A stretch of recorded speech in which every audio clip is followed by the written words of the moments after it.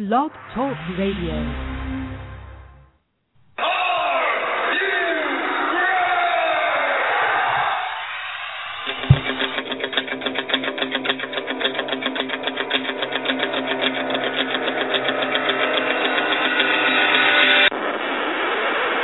It's time for the Ken Reedy Show! I am the best in the world at what I do. Give me the microphone and go away! The best in pro wrestling talk. And that's the bottom line. Because Stone Cold Jackson.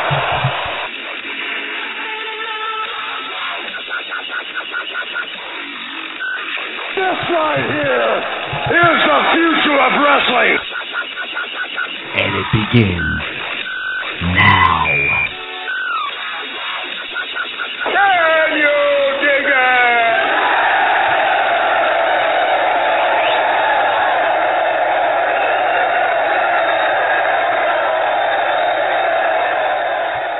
And welcome aboard. You have tuned in to the Ken Reedy Show, the best in pro wrestling talk. Thank you so much for tuning in.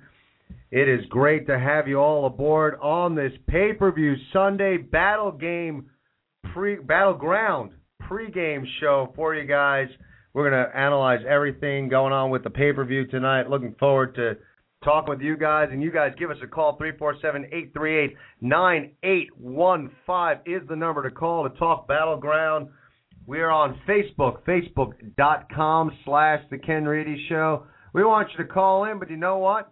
If you're a little bit shy and you don't want to call in and you want to have your voice heard, head on over to our Facebook. And we got a show chat going on there right now, so you can give us your comments on there. Who knows? Maybe we'll read them on the air. You can go Twitter. Check us out on Twitter. Our handle is @The Ken Reedy Show. And you can check us out on our website, thekenreedyshow.com. Got some exciting news this week. Check out the link we posted on our Facebook page. But there's a documentary film being made on the wrestling business by Andrew Anderson, and we hope to get him on the show real soon. But Behind the Ropes in the process of being filmed, and yours truly is actually going to be in the movie. A lot of stuff was filmed behind the scenes in the wrestling business, and it turns out I'm going to be in at least part of the movie, so check out Behind the Ropes. We're looking forward to the release of that, and again, hopefully at a later date we will have Andrew Anderson on to talk about his career in wrestling, what went into making the movie, and his thoughts on the wrestling business as a whole. Really interesting guy, and we'll get him on real soon. But tonight is all about BattleGround, and I got my tag team partner on the line. Dave is on the line. How are you doing tonight, Dave? I'm doing wonderful. Tagged in and ready to get going for some BattleGround pregame. You know, before I get into the BattleGround, I had an interesting weekend this weekend. You know, I went out to see the movie, that new movie, Gravity, with George Clooney and Sandra Bullock. Highly recommended, by the way. Very good movie. But, man, I got to tell you, I thought that WrestleMania 30 was going to break out in the IMAX theater this weekend. They do assigned seating now at some of the IMAX theaters, and as it turns out, I guess with all these online, you know, newfangled technology where you can order your tickets online and reserve seating, I guess in the rarest of occasions, you could be on your computer and someone somewhere else could be on their computer, and they order tickets at the exact same time, and they both find that, like, one seat's available for both, so they print out 2 tickets with the exact same seat number. So the movie is actually about to start, and there's these 2, like, just older guys, like 50-something guys, posturing at each other. One guy was like twice the size of the other guy, and it was just kind of this awkward, like, well, that's my effing seat. No, it's my effing seat. I paid for it. I paid for it, too. Well, I'm not leaving. I'm not standing up. Oh, you're standing up. I'm not going to stand up. Why don't you hit me? I don't hit little people. Oh, you're clever. And this whole thing is going on, and security is actually standing there watching it all occur. So I was waiting for, like, the large IMAX theater battle royal to break out. But eventually, I think you had like two guys that I would bet if either one of them were ever in a fight in their lives, it was probably minimum 25 years ago. And I think they all were kind of posturing, but no one wanted to actually make the first move. So eventually they wound up leaving. So moral of the story, maybe don't go to an IMAX with reserved seating on an opening weekend of a big film. But that was my weekend this weekend. Dave, what were you up to this weekend? Well, you had a wrestling match breakout. I went to a wrestling match. I went to see Northeast Wrestling in Torrington, Connecticut, and I got to add another check mark on the wrestling bucket list, and I got to meet two guys I grew up idolizing and watching, both Jake the Snake Roberts and Rowdy Piper. And one interesting, I got to meet a few independent wrestlers, Jay Busta, from the Connecticut independent wrestling scene. There was Joseph Parks was there. My girlfriend's son, Anthony, he met Gold Dust. He didn't really want to come to the show because he didn't really know anybody except for Gold Dust. And when we walked in the gym and he decided to come with us, he made a beeline right for Gold Dust's table, and him and his mother took a picture with Gold Dust, and they really enjoyed themselves. And overall, it was just a fun night. Jake the Snake made some disparaging remarks about my girlfriend's breasts, but I'll let that go because he's a legend. So other than that, it was a good time had by all. A fun family event. The best match I probably saw on the card was Anthony Nese against Gold Dust. And then I think there was another match. Brian Anthony, the Northeast Wrestling champion, defended the title against two other guys who I'm not really familiar with, Caleb Connolly and someone else. But that was the gist of the show, and the meet and greet was pretty cool. You spent I bought 4 tickets, and I spent $60 on 4 tickets, and I got to go to a meet and greet for free and meet a bunch of the wrestlers. TNA Knockout Velvet Sky was there, and so it was a good time had by all, I must say. It was a good crowd. I'd say probably about 500-600 people in the audience went to this show. So Northeast Wrestling always puts on some pretty action-packed, star-heavy shows, but they also showcase a lot of young talent too. Matt Stryker was on, and Roddy Piper did a Piper's Pit with Jake the Snake Roberts. Matt Stryker interrupted. It was kind of similar to what Piper and Austin did at WrestleMania with Carlito interrupting. They beat up Stryker, and then Jake pulled the snake out. He put it on top of what's his face, Stryker, and so it was a good time. I thoroughly enjoyed myself, and I'll definitely go back next time Northeast Wrestling comes around. That's awesome. I mean, I'm a little jealous. I've been privileged enough that I've actually gotten to meet Roddy Piper, but I have not gotten to meet Jake the Snake Roberts, the guy that I think we've even discussed it on the show, that would love to see him kind of be able to sit down with some young talent and or give him a job in creative to really help with promo work and give people, some of the younger talent how to structure their promos, how to talk, the intonations. I mean, just a master psychologist as far as cutting a promo. He was tremendous back in his day. With all the stuff going on with Jake the Snake and doing the DDP yoga and looking like at least a couple of bumps in the road, but trying to walk the straight and narrow. I'm curious, Dave, how did Jake look? He, when we walked in, his table was the first table in the gymnasium, and I didn't recognize him at first because he cut his long hair. He doesn't have any. He virtually doesn't have too much hair anymore. Just a little bit on top and a little bit on the back. He's kind of got the Mean Gene Okerlund look. But I mean, other than that, like physically, he looks. He's slimmed down a lot. He's got issues with his feet, so he was sitting at the table with his shoes off. He didn't get up to take a picture with us. He was sitting in his chair. But the segment at the end with Piper's Pit, he gave Stryker the DDT, and then he put the snake on Stryker. I mean, he gave Stryker the DDT, and he looked like he was, it was 1988, 1989 all over again with him when he applied that DDT, and the whole building popped. And what I thought was really, really touching was he got on the microphone after the show, and he thanked everyone for coming out, but he also thanked everyone for the support that they have given him throughout his time in DDP Yoga. And he told all the young kids, the little kids, he pointed to a few kids in the crowd, and he just said, I'm living proof that you don't need to, poison your body with drugs, because I've done enough dope in my life and with alcohol. You got a future, a bright future ahead of you, and don't screw it up like I did, which I thought was a really good message for him to send, considering all the demons that he still fights today.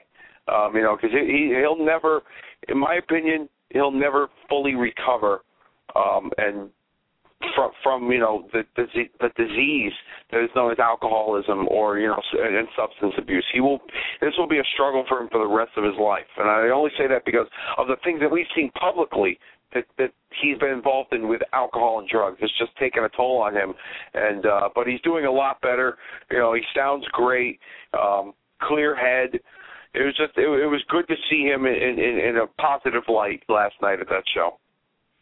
Yeah, and that's great because I do think that, for the most part, outside of the past few months with DDP, and as anytime you would hear about Jake the Snake Roberts, it was something bad.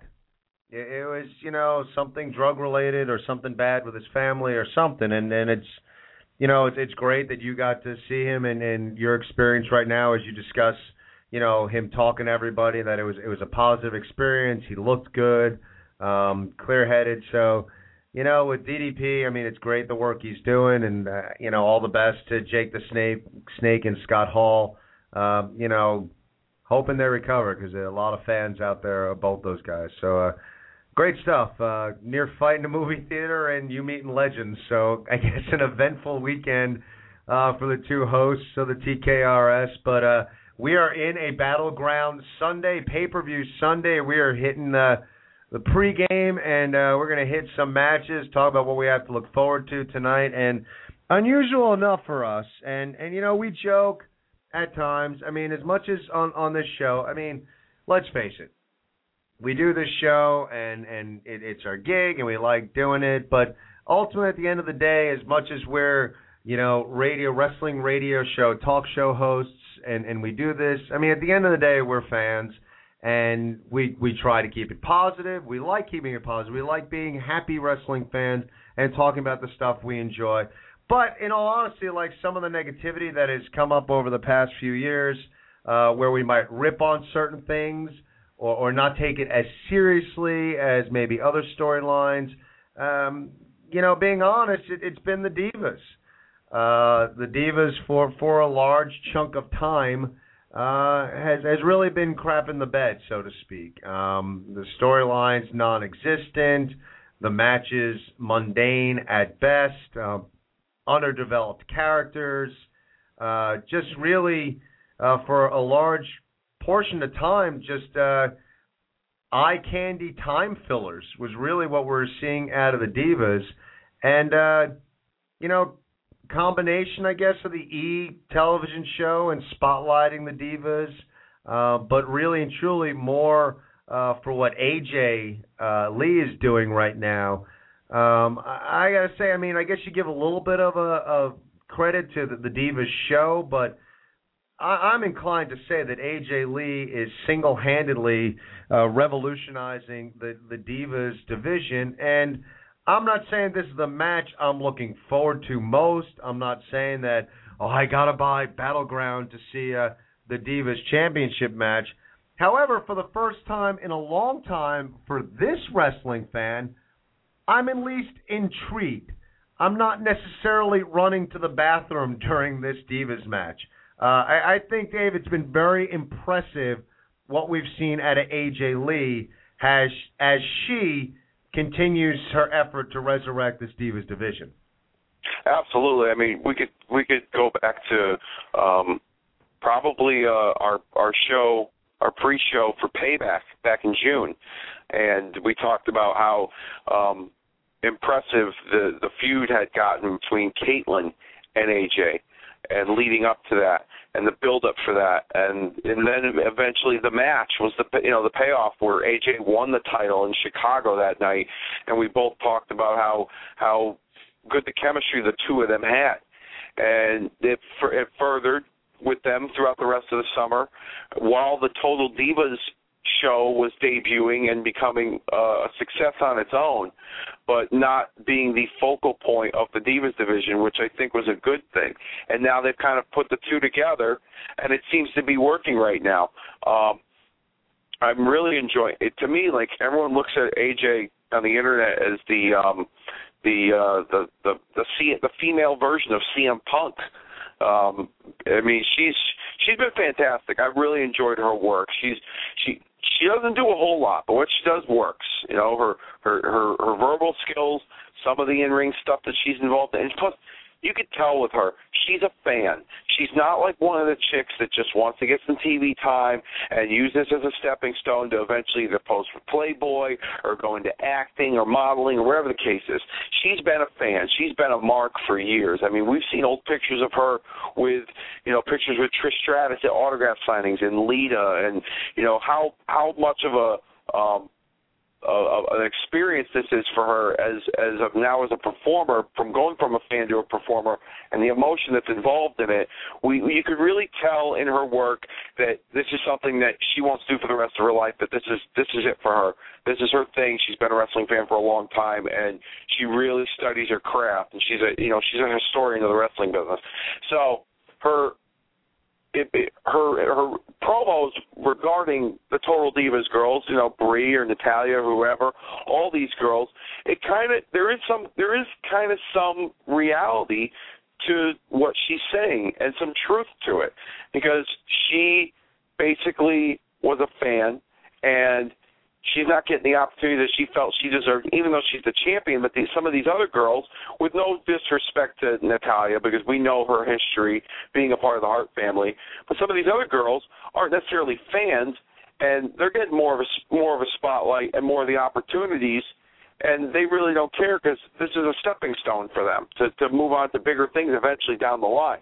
So I like that there's some sense of realism in this storyline with the two, with them, and I also really enjoy the addition of Tamina as like her muscle, her bodyguard, because I thought AJ was going to be a babyface coming out of this, because I really have a hard time seeing the Bella twins being babyface or good girls, so to speak, in this feud, just by the way they come across on the Divas show and even on WWE programming. But AJ has cemented herself pretty well as a good heel now that she's got this muscle and Tamina Snuka behind her. And I think that's great, and I think that's one of the things you got to credit AJ. You know, the best thing with you know, the good ones, or the good storylines, and the good performers are the ones that are not only able to put themselves over, but figure out a way to bring more people into the fold. And I think that AJ deserves a lot of credit for what she's doing right now. I mean, she's giving validation to the whole Divas division. And then, as you say, with bringing Tamina into the fold, I mean, here's a woman, and let's face it, I mean, Tamina, all the physical gifts in the world. I mean, I love watching Tamina wrestle, but it seemed like creative, they just had a hard time figuring out exactly what to do with Tamina. You know, who knows how far it can go. I mean, down the road a piece, you could have these two split up, wherever they're going to go with it. But I really like it, too. And now you have a woman who is as gifted as Tamina in the fold, and we can see more of her, and they have made her relevant. AJ Lee has succeeded in making her relevant. So I do think, you know, with all the stuff with the Divas program, it was kind of almost like an offshoot. Like, here's this division in the WWE that's been crapped on for quite some time, and then it's, hey, let's make a reality show out of that. The thing that the crap that we put on our show each and every week, we'll make a reality show out of that. Not anything else that's really interesting. We're going to make a reality show out of the division that we've just crapped on for a substantial amount of time. And what AJ has done in actually coming out against the people in the show has made it all relevant. Now, all of a sudden, the TV show is going to be reflecting a relevant storyline. Going forward, now we're hearing that AJ Lee is going to be in the show. They've in that quote unquote pipe bomb promo. Now you're bringing like the Bellas into the title picture. It's just everything AJ Lee is doing right now is really validating and solidifying what that Diva division is about or could be about. And it really I just think that she deserves a tremendous amount of credit. The only negative I would have right now with the what the Divas are doing is not actually at all with the Divas. I wish, the commentating team would take it a little more seriously, and enough with like Michael Cole and JBL feeling the need to kind of rag on them and laugh at them. This has actually been some decent storytelling out of the Diva division, something that we haven't seen in quite some time. Kudos to AJ. Kudos, as you said, she's a fan. Good for her getting that tattoo. You guys want to make fun of her tattoo? I think it's great that it means enough to her that the first time that she won the Divas Championship, there's only going to be that first time. First time only happens once. So the fact that, being a lifelong fan, and like you said, Dave, this being her lifelong dream, and she will, she's someone that when you see like she bleeds the business, she'll be like Mae Young. If she can, she'll be coming back in her 70s and 80s doing stuff on WWE television. Good for her. She wants to get that the first date that she won that Divas Championship. She wants that date tattooed on her. Good for her. I think it's great. A lot of kudos to her. I think just the commentating team, let's take it seriously. I mean, it's part of the programming. It's been good storytelling. AJ's been cutting not goofy promos, but biting, nasty promos. Let's give him some credit. I think that right now AJ Lee is putting out some of the best storytelling in the WWE, so kudos to her. Championship match tonight. I'm sure being this championship match, we're going to see some behind-the-scenes stuff upcoming on the Divas show, but how do you see this match panning out tonight, Dave?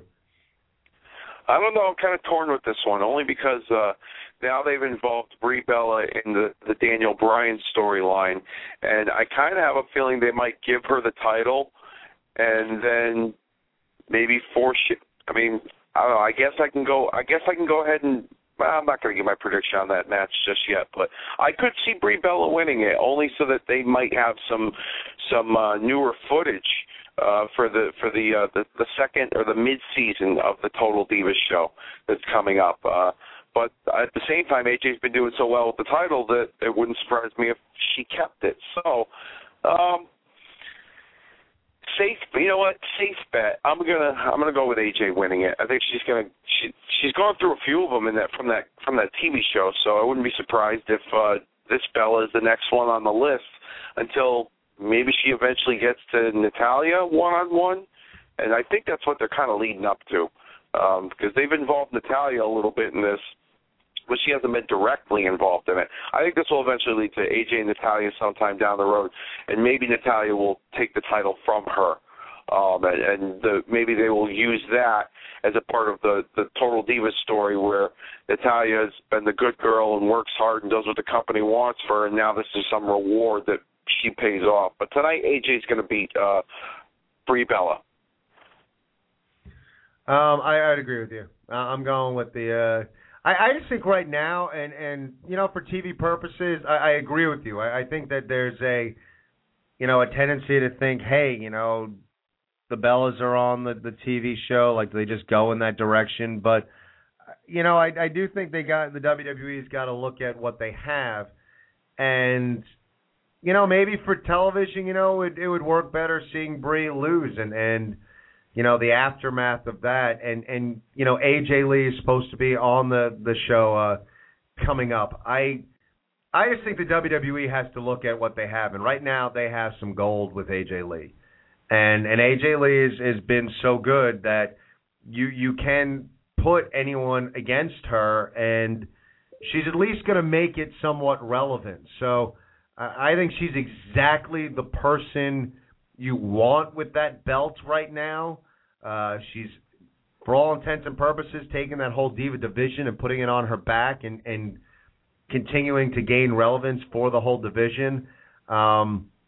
Would not be surprised if in some way, shape, or form we see Tamina get involved tonight. But yeah, I do think that AJ Lee comes out on top, and I agree with that. I think that when what we're doing, what would work for AJ, and like you're saying, Natty and her history, the Hart family.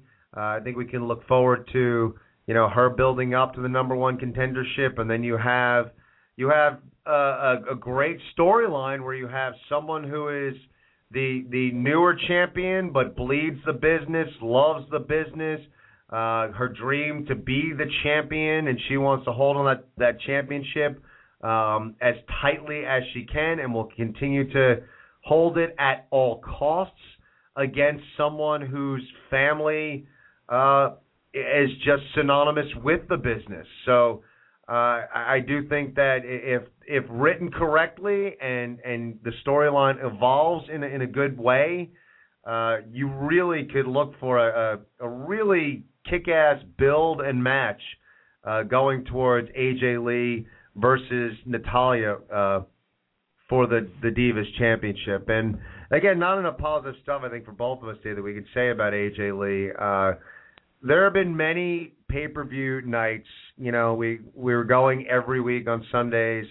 Now it's just for the pay-per-views. But, we went on Sundays and we did the pay-per-view pregame.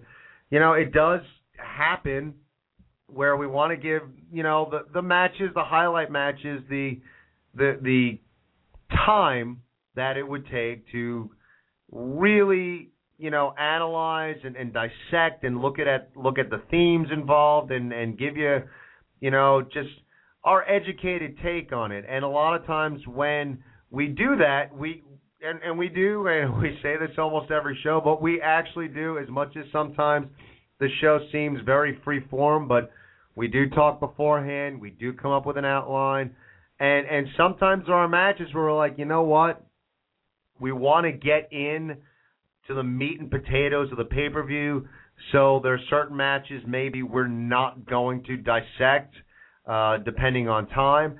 And a lot of times when we're doing pay-per-view pre-games, the Divas match is the match that, we don't need to address that one. And this is one of those few times that what AJ has been able to do is to make it relevant, make it something we need to talk about. And kudos again to her and what's going on. I'm looking forward to a good match. I'm looking forward to some decent posturing between the two. But again, we're both looking at AJ coming out on top. Another title that's going to be on the line tonight, the World Championship on the line. What do you think we're going to see out of that match tonight, Dave? Well, I think we're going to see, RVD, Alberto Del Rio. They've had some issues for a few months now, and now this is a hardcore rules match, so this obviously is in favor of Rob Van Dam. I think we're going to see, I wouldn't say a lot of weapons, but some plunder, as Dusty Rhodes would say, with RVD and Alberto Del Rio. A lot of people are speculating this might be the night where Ricardo turns on RVD and goes back with Alberto Del Rio. I don't know if that's going to happen. I don't really care for the pairing between the two, but I think Ricardo and Alberto may need a break from each other right now. Del Rio's been kind of doing pretty well on his own. Maybe they can find Ricardo something else to do. Maybe tag him up with Santino or somebody. But anyhow, it should be an interesting, hard-hitting match. I think we might see more of a vicious streak from Del Rio, knowing that he's kind of in, out of his element, being, hardcore rules and everything with RVD. But kind of like what Triple H was going into his match with Cactus Jack at the Royal Rumble about 13 years ago. He was out of his element, and he stepped up to the plate, and he hit a home run with that. So maybe we'll see Del Rio get more vicious. But there's a lot of rumors that, tonight might be the night where Damian Sandow might cash in the Money in the Bank and become the World Heavyweight Champion. On who? We don't know. We've heard rumors that RVD might end up winning the title only for him to lose to Sandow. Van Dam's contract is running out any day now, I guess. I don't know if it's a 90-day block and then he goes back to work, or if it's was just for 90 days and then he's got to renegotiate. But he's in the middle of a contract negotiation with Vince and the company right now. So there's a lot of factors you could play into this. And Sandow's also going to be on the kickoff show with Dolph, having a match with Dolph Ziggler. Dolph Ziggler, a former 2-time world champion. So there's a lot of variables and factors into it. I really can't predict the winner, but I know that there's going to be a lot of action. And we saw what Van Dam is capable of with that highlight reel that they did with him, of all his craziest stunts, moves in hardcore style matches. So we know what Van Dam's capable of. What the real question is, what kind of work can Del Rio do in an environment like that? And I think tonight we're going to see a much more vicious Alberto Del Rio going into his match with RVD. Yeah, I mean, I'm a little excited about this match. I mean, being honest, I've never been the biggest RVD guy. I know what he's good at. I get it, and he is good at it, and he is athletic. Character never really grabbed me. But this is exactly the type of setting that makes RVD excels in. So I'm really looking forward to this match. I'm looking forward to what Del Rio can do in this match. I kind of agree with you. It's easy to say, and it's so that Ricardo's gonna turn and go back with Del Rio. I don't know. I really don't see that happening. It wouldn't surprise me at all if down the road if we see Mysterio come back, that we see Ricardo managing Mysterio or something like that. I think they're going to keep them separate for at least a little bit. And maybe down the road, Del Rio did some vicious stuff to Ricardo. And I know it's wrestling, and I know that happens. I just think that I don't know. It's a good time for Del Rio to be separate. I also think if a lot of times when you're trying to build someone and continue to build them as a heel, Ricardo's intro is very, it gets the crowd going, and the crowd, as we've always said, wrestling fans like to chant. Him coming out and doing Alberto, the crowd just wants to do that with him. If you continue to build Del Rio, as this really mean-spirited heel, I don't know. I don't know if Ricardo works bringing him back. I don't know. I don't see it. I think you're going to have some violence in this match. I think there's going to be, as we keep quoting Dusty, some plunder. But I don't think that we're going to see Ricardo get back into the fold. Interesting point you bring up, Dave. Do we see the cash in? And it's interesting because we do have in the pre-show, we have a match between the uncrowned world champion versus Dolph Ziggler. Ziggler, a guy who, we're both really high on him. A lot of wrestling fans are very high on him. In fact, I was out watching some football today, and of course, generally when I'm out, wrestling comes up, and this guy I'm talking to is saying, he basically looked at me, he's like, all right, Ken, what the hell's going on with Dolph Ziggler?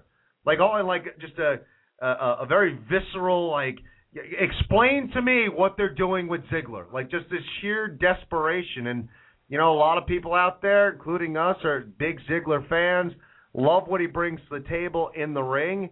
And, since his world championship quote-unquote run, really seems like his stock is sinking. Is this the night we see Dolph rise back up a bit? For myself, and since, we're talking about the match and maybe get into a little bit with the predictions, you touched on it, Dave. I'm going to go out on a limb with my prediction. I think what we're going to see tonight is Dolph Ziggler victory over Sandow in the pre-show. We're going to see Sandow cash in tonight, and that is going to catapult Ziggler back into the World Championship picture. I beat the guy who's the champion right now. That is what I am predicting to see. So I am optimistic that we're going to see Ziggler move back into maybe not main event status, but a prominent fixture in the WWE. Yeah, that's a good prediction. I really couldn't tell you who I think will how this whole scenario will come out.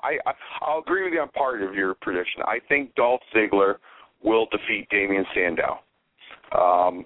As far as Sandow cashing in, I have a feeling we're going to go through this like we did last year. Is this guy going to cash in? Oh, wait, I think he is, but no, he doesn't. Ziggler kind of teased it for a while, and then they didn't really go through with it. And then when they finally did, it was a big deal, and that was like, around WrestleMania time. I don't think it's going to happen. I think Ziggler will beat Sandow, and maybe he'll set something up for later down the road once Sandow eventually becomes a champion, if he's successful in that cash-in. But I think tonight, Del Rio defeats Van Dam at his own game, and this will definitely help catapult this. So I'm picking Del Rio to win over Van Dam in the Hardcore Rules match. I'm not saying there will be a turn with Ricardo, but I think Del Rio's walking out of Buffalo with the World Heavyweight Championship. Interesting. We really differ on this because I'm picking. I think RVD is going to win with the cash-in. RVD is going to be a very short-term champion. Sandow's going to cash in. That's what I'm seeing happening. So, but it's and again, like it's good storytelling. I mean, this is a weird pay-per-view for me because there are matches I'm looking forward to, but it's not like a pay-per-view where I'm really juiced for. You know what I mean? It wasn't too long after the last pay-per-view. It's not too long before the next one. It's kind of like you don't have a lot of new developments going into this, but I think this match could be interesting, and there are big question marks because it's not like I'm making my picks with like the utmost in confidence because it's almost like I'm 50-50 and I'm just like, all right, I got to make a pick, so I'll pick one. But yeah, I agree. I mean, I could totally see Del Rio walking out with the championship, but I'm going to go out on a limb on this one and see Sandow is actually going to walk out the champion. But I do think this is going to be a real good match. Hopefully, a very meaningful match. Again, we like seeing the other titles mean something in the WWE, and this title is definitely has some prominence, as we've discussed earlier on previous shows, that it seems like this title has almost taken the role the IC title used to have. But I think we're gonna see a really good match out of these two, and I am really curious to see what we're gonna get out of Del Rio in this sort of setting. Getting back to a little bit, we were talking about Dolph Ziggler and his stock. I'm curious, Dave, your thoughts on where you think. I mean, again, we're both fans. We've talked about him a lot. We've even converted. We've converted Mr. Trivia. Mr. Trivia wasn't a big Ziggler fan, and we expounded the virtues of one Dolph Ziggler, and he jumped on the bandwagon. So, we've been really high on him. Probably, for the bulk of like doing this show, we've been real high on Ziggler. Stock is definitely down. What are your thoughts on what we're going to see at a Ziggler post this? I mean, he's not even on the pay-per-view. He's on the pre-show. What are we going to see from Ziggler moving forward? Well, first of all, I will say, as far as Ziggler not being on the pay-per-view and on the pre-show, a lot of wrestling fans, big uproar. They think it's a big deal. They thought it was a big deal when RVD was on SummerSlam, but he was on the pre-show. I think it's this. I think they think Ziggler is a big enough star that they can get those last-minute pay-per-view buys from Dolph Ziggler, or from seeing Dolph Ziggler, a guy of his caliber on the pre-show. And, some fans will say, oh, wow, the pre-show, it's free. They got Dolph Ziggler, the former world champion, on. I wonder who's going to be on the pay. Oh, so-and-so's going to be, boom, we got to order it. Mom, can we order it? Kind of thing, It's one of those last-minute deals. So I think they want to try and build up the pre-show. And I've said it before, they want to build up the pre-show as being just as important as the pay-per-view. But as far as Dolph Ziggler goes moving forward, I really don't know. He's been in like stop and start mode for a long time. Last year, they gave him the Money in the Bank briefcase. They had big plans for him, and they didn't know when they wanted to cash in. Then they finally have him cash in, and he gets hurt after the cash in a couple weeks later, and he finally they didn't strip him of the title, but they extended they kept his run for 5 weeks, maybe at the most 6, then he loses it, and then he's out of the picture. And a lot of people are attesting that to an interview he did on the radio show where he talked about how Orton has been given the ball way too many times, and being Ziggler being upset that he gets overlooked because of his ability to work in the ring. And I don't know. That could possibly be why he's in the doghouse. I've heard other stories that they just don't believe in him as a guy that can draw money. Honestly, I really don't know what they're going to do with him going forward. I think he's going to be used. I kind of see it as him being used as a stepping stone for other people. He was involved in an angle with Dean Ambrose and the Shield. Now he's got this little short-term thing with Sandow. Who knows where he goes next? But I think he's just going to be one of those guys for the time being that is going to be a fill-in guy, so to speak. Oh, we need you to take a beating here, so do it. And we need you to lose to so-and-so.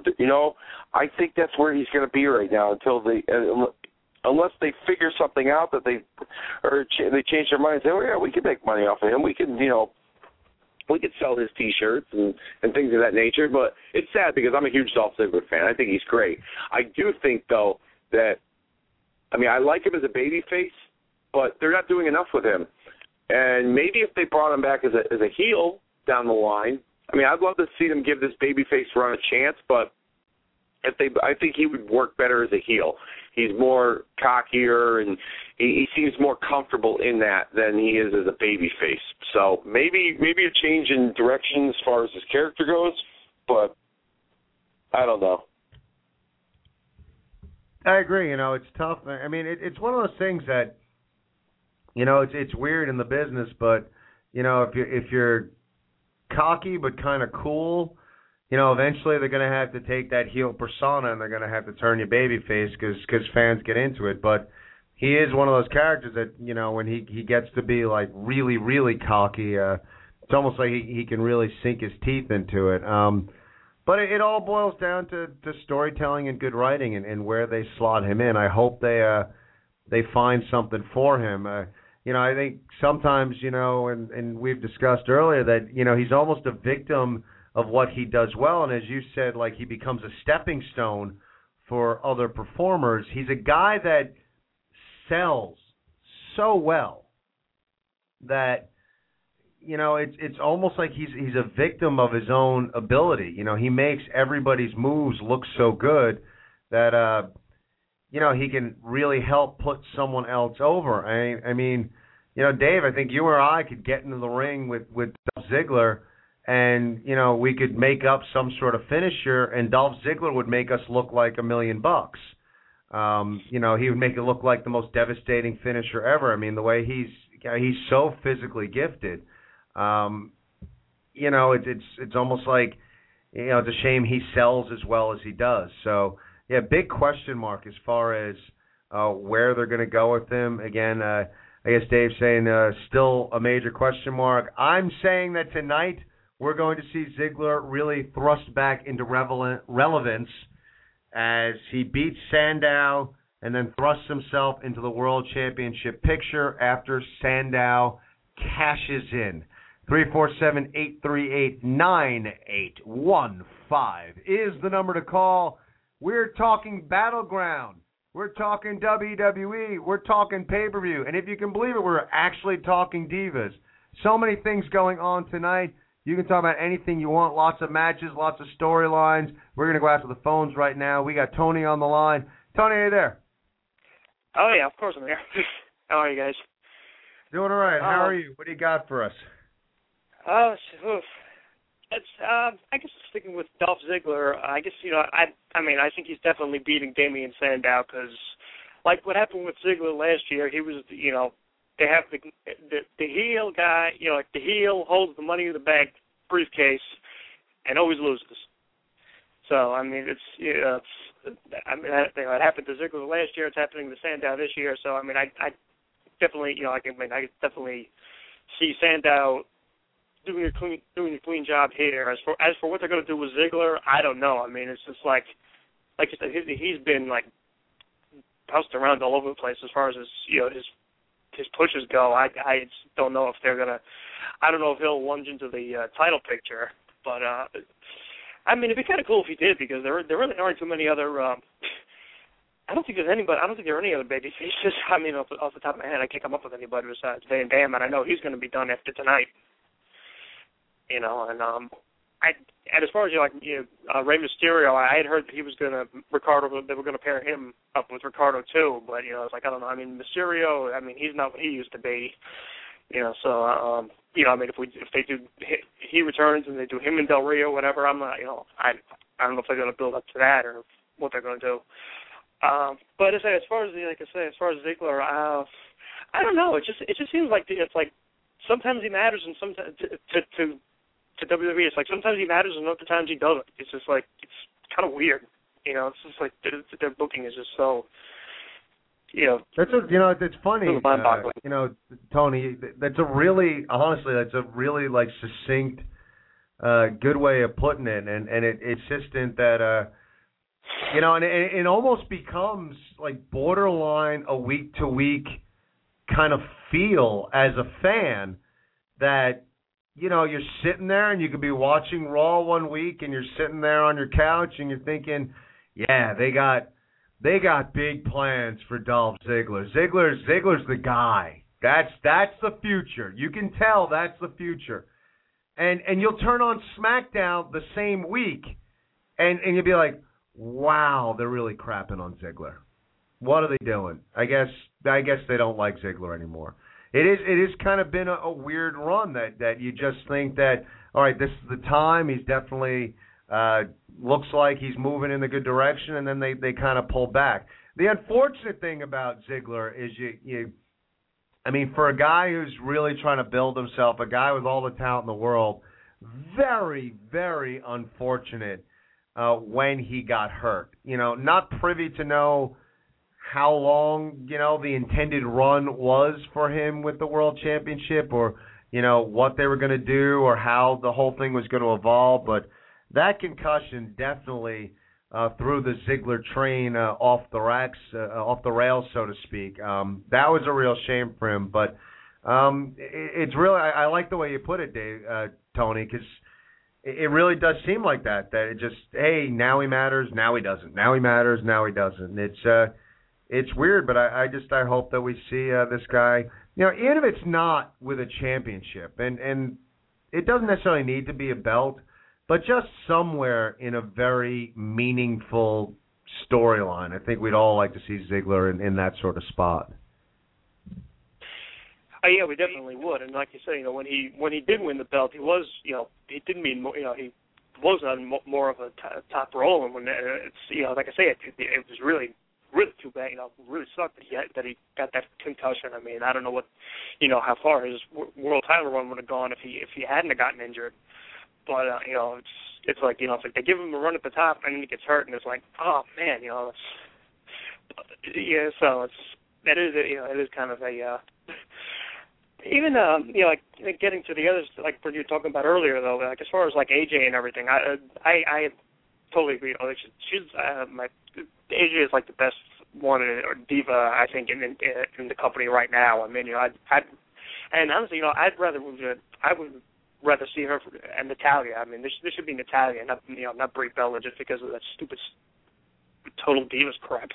I mean, and I really had a scary feeling that Brie is taking the belt just because she's marrying Daniel Bryan, and they're going to play off of that. But I would really like to see AJ win, and also I do like her being with Tamina, and it's I heard it's kind of like a female version of Shawn Michaels and Diesel. Huh, that's a really good analogy. It is, yeah. Well, I can't take credit for it. Someone else can, but anyway. But like I say, yeah. I mean, like you said before, you can definitely tell that AJ is a fan. She's not one of these, like when she cut that promo that time again on all the other divas, saying that they were just like just a waste of space or whatever. I mean, that promo was freaking awesome. You know, I mean, and I hate to say, you know, it's like with the exception of Natalia, it's like it's pretty much true for the rest of them. The Bellas, the other two, whatever, the other two. You know, I mean, they don't do anything. You know, another thing that kind of I find weird is like Layla turns on Caitlyn to team up with AJ, and then now like Layla's blowing AJ off along with the other two non-total viewers. It's just like what? It's like first she's a friend and then she's not. I don't get. Yeah, I agree with you. I mean, I guess that part. I mean, it's a little bit ancillary, so it's not stressing me out. But yeah, I get what you're saying. But I really do like the analogy. Who came up with the Kevin Nash, Shawn Michaels analogy? Oh man, I think it might have been Mike Johnson.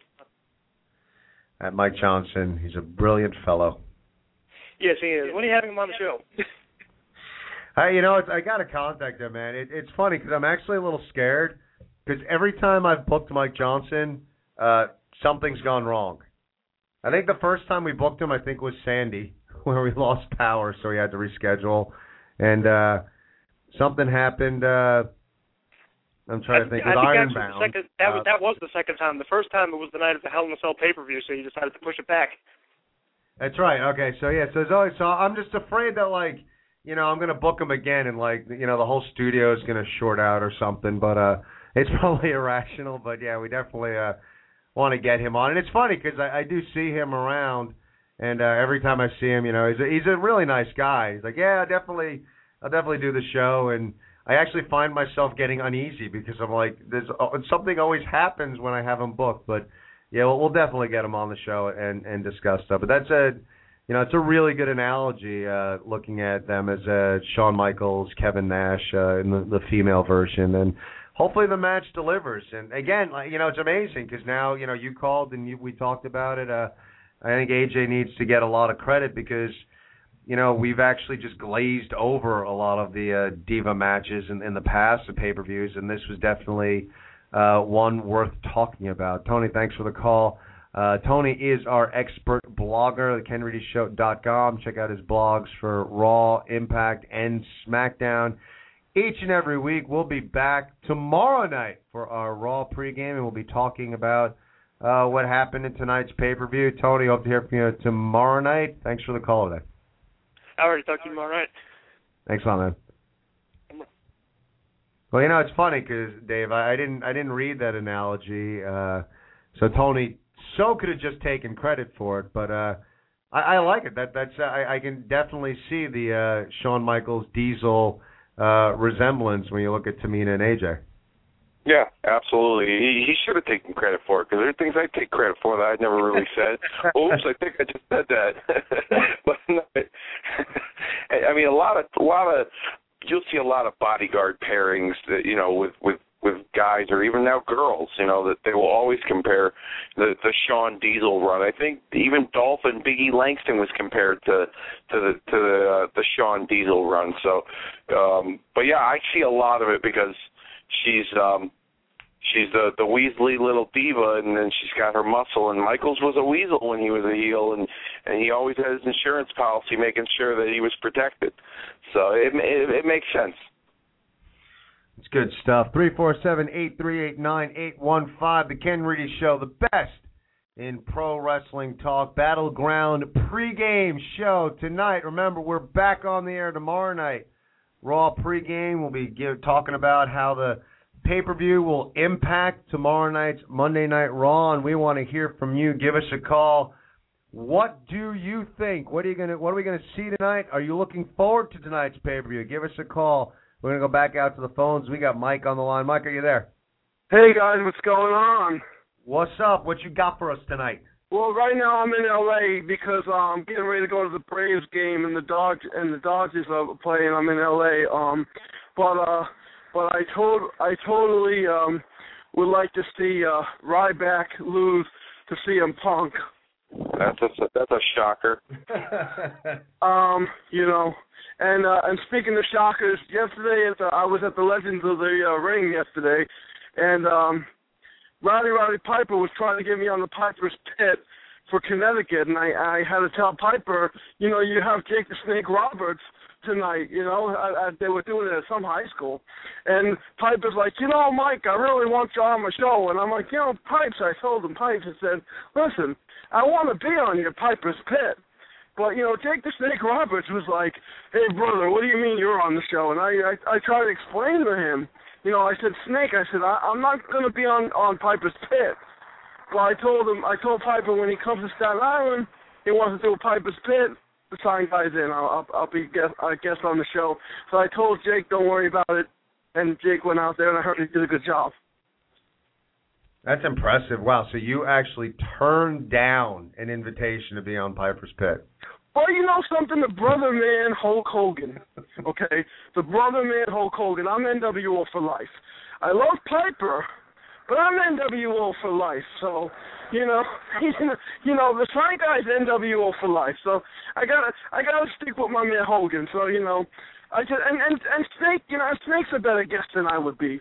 You know, I'm not. I mean, I am a cool guy, but you know, but I told Pipes if he wants to come to Staten Island and he wants to do a sign guy, whatever, I'll be glad to do it. That's very gracious of you. So you're out there for you're out in L.A. for the playoffs. I guess you won't be watching the pay-per-view. You're going to try and catch it online or something later on. The funny story about that is I had tickets for Buffalo. And I got a good friend that's in the organization for Atlanta. And he calls me and says, yo, Mike, we're going to, you know, we'll hook you up. We'll do a deal. You want to come out to L.A.? So, like, I went to high school with this guy. And so I said, you know, it's either BattleGround, Buffalo, or L.A. and Dodgers and Atlanta. And I said, you know what?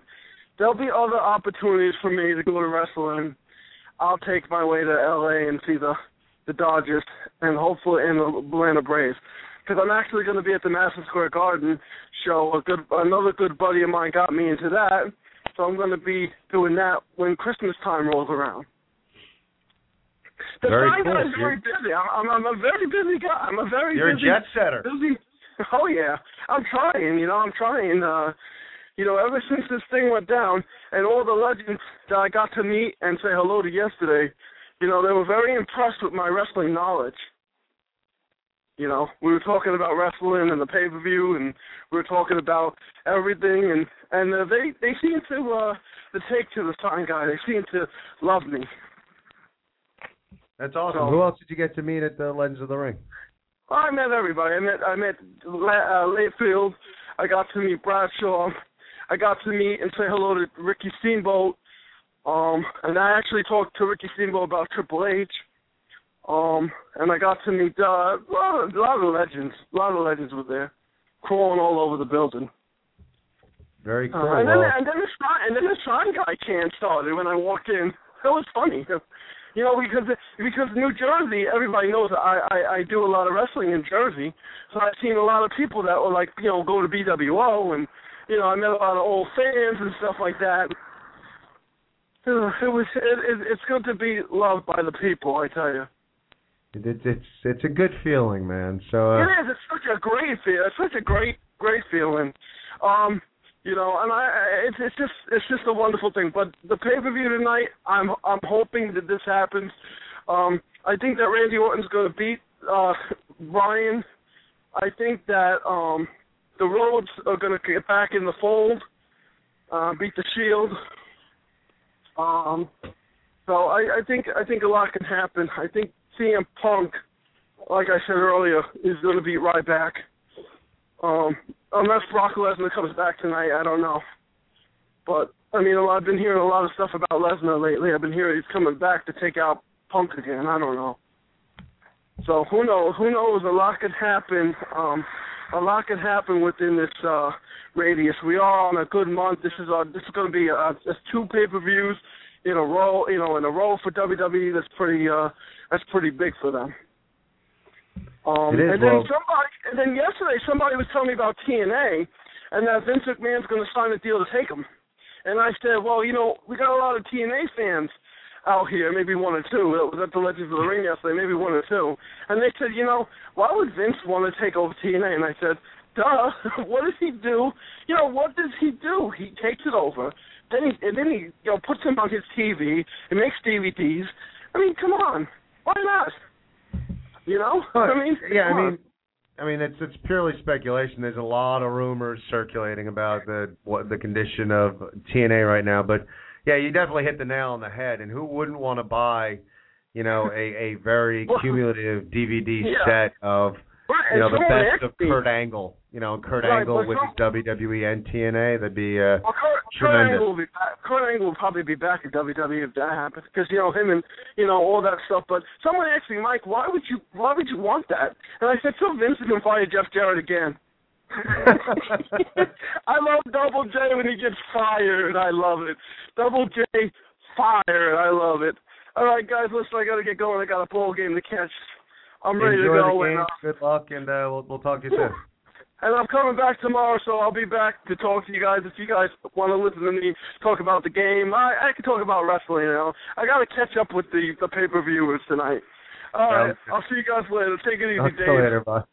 And man, love like the stream of consciousness that is Mike's calls. We somehow. I didn't know that we do public service announcements for just saying no to drugs on the Ken Reedy Show. We hit the pay-per-view Ryback specifically in Punk. We hit Orton and Bryan. We hit Legends of the Ring. We hit Piper's Pit. We hit turning down Piper's Pit. You can't forget that. Turning down Piper's Pit. Talking to Ricky Steamboat. Baseball game out in Los Angeles. Vince possibly buying TNA.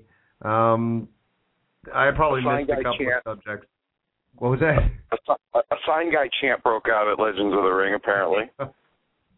And I love it. It's like a stream of consciousness. It's good stuff. Thanks a lot for the phone call. So many things to talk about. We are in a BattleGround pregame show right now. 347-838-9815 is the number to call. You want to talk about what's going to happen tonight, what you think's going to happen, what you're looking forward to. We want to hear from you. We got a new segment that we're going to hit you up with right now on the Ken Reedy Show.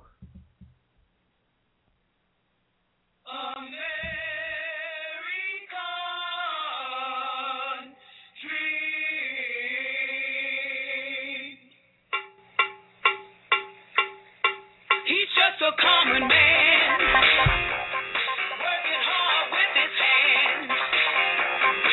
He's just a common man, working hard for the man. Hey, he's American dream. Hey, he's American dream.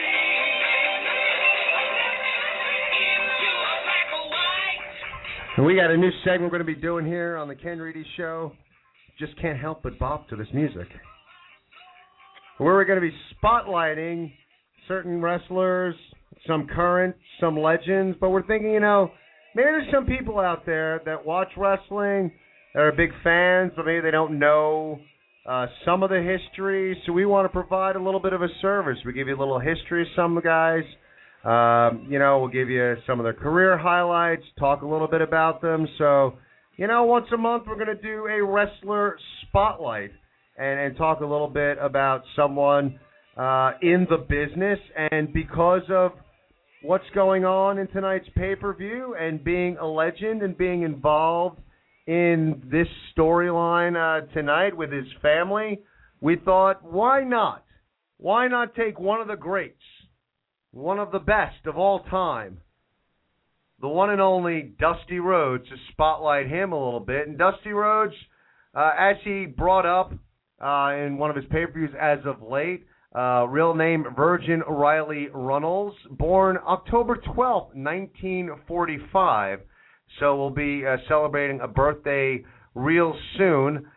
He is a Hall of Famer, WWE Hall of Famer, as well as NWA Hall of Fame, and the Wrestling Hall of Fame. Tremendous career. Some may say his Hard Times promo, perhaps the greatest promo of all time. If you don't know the Hard Times promo, go right now come back and listen to the rest of the show. But right now, go to YouTube, and in the search box, just type in Dusty Rhodes Hard Times. Watch the promo. One of the best of all time, if not the best. A lot of success in Jim Crockett Promotions. Came over to the World Wrestling Federation 1989 to 1991. Wore a yellow polka-dotted outfit, the common man Dusty Rhodes. Somehow felt like the polka-dotted outfit was done purposely to humiliate him. Dusty actually says that it was his idea to wear the polka dots, but some people still think that being a guy that Vince did not build up, that it was a way to humiliate Dusty Rhodes. Interestingly enough, for me, even as a fan, I was never a big Dusty Rhodes fan growing up when he came over to the WWF. The polka dots, I guess they kind of worked on me because I just didn't get the brilliance that was Dusty Rhodes. It was only till years later when I watched a lot of his old school stuff that I really started to appreciate what Dusty Rhodes has to offer. Again, one of the greatest talkers in the business. Finishing moves, bionic elbow. He's also been known to use the figure 4 leg lock. Some of his nicknames, the American Dream, the Son of a Plumber, Dirty Dusty, the Common Man. A guy who's been all over the place. NWA World Heavyweight Champion. Like I said, multiple Hall of Fame inductee. Many, many accolades. Going back into his Wrestling Observer newsletter. 1980 Best Babyface, 1986 Best Booker, 82 Most Charismatic. One of these guys who had just about any accolade you could ask for. Tremendous competitor all the way around. Definitely an all-time great. And for me as a fan, one things that I really appreciate out of Dusty, and with no disrespect to Jerry the King Lawler, when we have Dusty Rhodes inducting someone into the WWE Hall of Fame, it is absolutely the most amazing experience as a wrestling fan to just be able to sit and listen to him tell a story and induct someone. I really wish that they would actually hand the reins over to Dusty to host the Hall of Fame. But Lawler does a great job, but I love when Dusty is up there telling stories. But just an all-around tremendous competitor. He's done a lot in the business. His feuds with the Horsemen were legendary. And again, like I said, probably the best promo ever. Go to YouTube right now if you've never seen it. It's called Dusty Rhodes Hard Times. Anything else you'd like to add, Dave, as far as the greatness that Dusty Rhodes brings to the table? I mean, you covered a lot about Dusty Rhodes, a lot of the important parts about Dusty Rhodes. Some things about Dusty Rhodes that a lot of wrestling fans know, but a lot of wrestling fans don't know, is that you mentioned in 1987 he was voted Best Booker. He was one of the forces behind Jim Crockett Promotions being so successful in the National Wrestling Alliance for his booking and the storytelling and the writing that he did for the shows. Like you, I wasn't a big Dusty Rhodes fan growing up, and one of the reasons why I wasn't a big Dusty Rhodes fan growing up, because I remember as a kid, I see him get beat up a lot. He got beat up by the Horsemen all the time, and I specifically remember when they tried to turn the Road Warriors, the Legion of Doom, bad guys. And I was a big Road Warriors fan. And they tried to turn them bad, and they had them turn on Dusty, and I think Hawk or Animal took the spike out, and they stabbed Dusty in the eye and tried to blind him. And at one point, they tried to have the Road Warriors run as heels with Paul Ellering as their manager, and it didn't really work out. In hindsight, it was something that was short-lived, but I used to always feel bad for Dusty. I didn't really root for him because I was a Hogan guy, and Hogan always won. And the reason why I didn't root for Dusty is because Dusty was always on the short end of a beating, whether it was from the Horsemen or the Road Warriors or anybody else in particular. He always didn't come out on top. But years later, appreciating his work and seeing his later work, and of course, his booking and things that he has done for the wrestling industry. He was a driving force behind Magnum TA. And Magnum TA, if he didn't get in that car accident, Magnum TA probably would have been world champion in the NWA and probably would have been I mean, who knows what he could have been eventually, you know, whether he was could have been a Hall of Famer, but yeah, Dusty was a big force behind that. Dusty created the War Games. Dusty created the War Games match, which will go down as probably one of the most creative gimmick matches in wrestling history. And it was something that was a precursor before, to Survivor Series, and the Elimination Chamber and stuff like that. So Dusty is involved in a lot of big things that have gone on in the industry and still go on to this day. You know, when I look at the Elimination Chamber, I was like, that's an extension of War Games. That's War Games, but 10 times better and newer. So he's done a lot more than just his in-ring accomplishments too, as well. He definitely, you know, deserves the high regard that he gets in the wrestling industry for everything that he's done. Yeah, just remember. I mean, and a guy that, you know, and we've talked about it, Dave, and you know, going to WrestleMania weekend and people who've never gone, you know, it's the full weekend experience when you buy a ticket for WrestleMania. And you know, if you've never gone and you watch a WrestleMania and maybe you didn't like it, you're I would never spend money on that. It's, in all honesty, I mean, WrestleMania could blow chunks, and at the end of most of these weekends, I'm like, all right, well, when do we buy tickets for next year? It's always the experience of the weekend, and the experience is always enhanced when you have Dusty involved in some way, shape, or form in that Hall of Fame induction. I mean, I'll never forget when he inducted the Road Warriors, and he was telling a story about, I mean, essentially what the story was, he was at a bar, a guy hit Dusty, and then went to run out of the bar. I think his animal clotheslined the guy as he ran out the bar. That's the story. But then Dusty goes and tells the story, and he's like, as we were in this establishment enjoying our libations, a gentleman came up to me and decided that we were going to get into it. And it was like, it's just all of a sudden you're in church. And it's just, you're glued to every word that he says. He's tremendous. And, you know, I don't know, you know, how long we're going to see him involved right now. But, you know, anytime you have a chance to bring out Dusty for something, I enjoy it because the guy can still talk.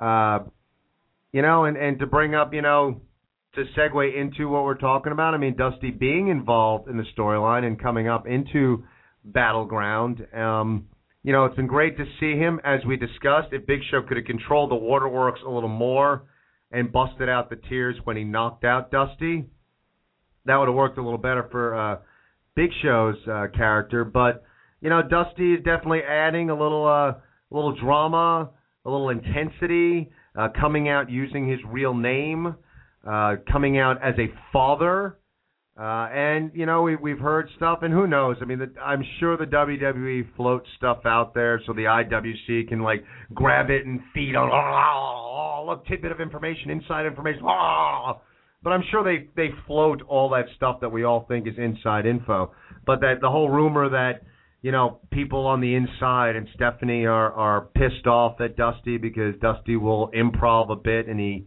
gave Stephanie the hand, and Stephanie wasn't prepared to get the hand. I mean, maybe it's true, maybe it's not. Who knows? It worked, though. It was definitely cool. It was cool what Dusty has added to the storyline. And as we've talked about, you know, when we look old school at wrestling, and especially some of the stuff that Dusty was involved with years ago, you know, a lot of the rivalries were born out of something personal. It was a personal vendetta. Some of the rivalries, you know, obviously would involve championships, but some did not. Some, it was just a personal animosity between competitors. And Dusty getting involved, what they've done with the new power structure in the WWE, Cody getting fired, bringing back Goldust, you have the whole Rhodes family involved, gives this a very personal feeling. And, you know, I don't know if it's the match I'm looking forward to most, but it's definitely up there. Looking forward to seeing what exactly happens with the Rhodes family and the Shield tonight. Yeah, that's the match I'm looking forward to the most. And like I said on Monday's show, the reason why this storyline has become so successful, and probably the to me, in my opinion, the best storyline that the company has so far, is because it's something that everyone can get attached to. It's something that everyone can relate to.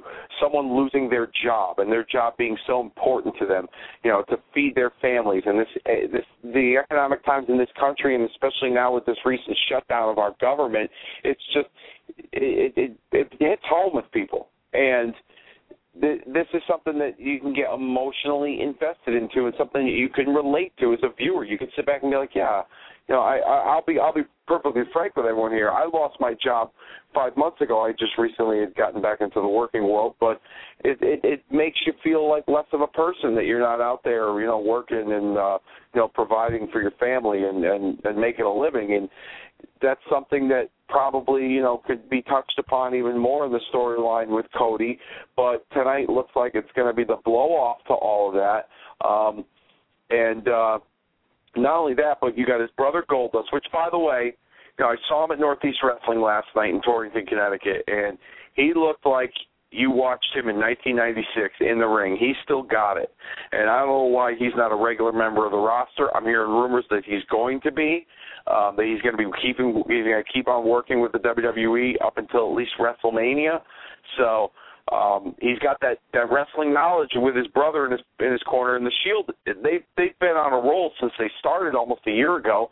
They've been in top storylines ever since the moment they burst onto the scene, and they've been doing pretty well for themselves. At some point, hitting home runs out of the park, and they continue to. The weird thing about them is they gain an underground following amongst most of the internet, yet they still have that ability to draw that heat when they beat up a babyface or when they attack somebody or when they steal a victory. They still have that ability, which I think is really cool, because it's hard these days in wrestling, especially with all the knowledge that people have out there with the internet and social media, and just how popular these guys are amongst 18 to 25-year-old males. That how cool these guys are in some way. I'm personally enjoying overall everything they've done, and to mix them with the Rhodes family and the storyline, the circumstances. You got Dusty involved. Dean Ambrose, I'm sure, is going to be outside in the corner of the Shield tonight. It's going to be all different factors. We might see a Triple H sighting.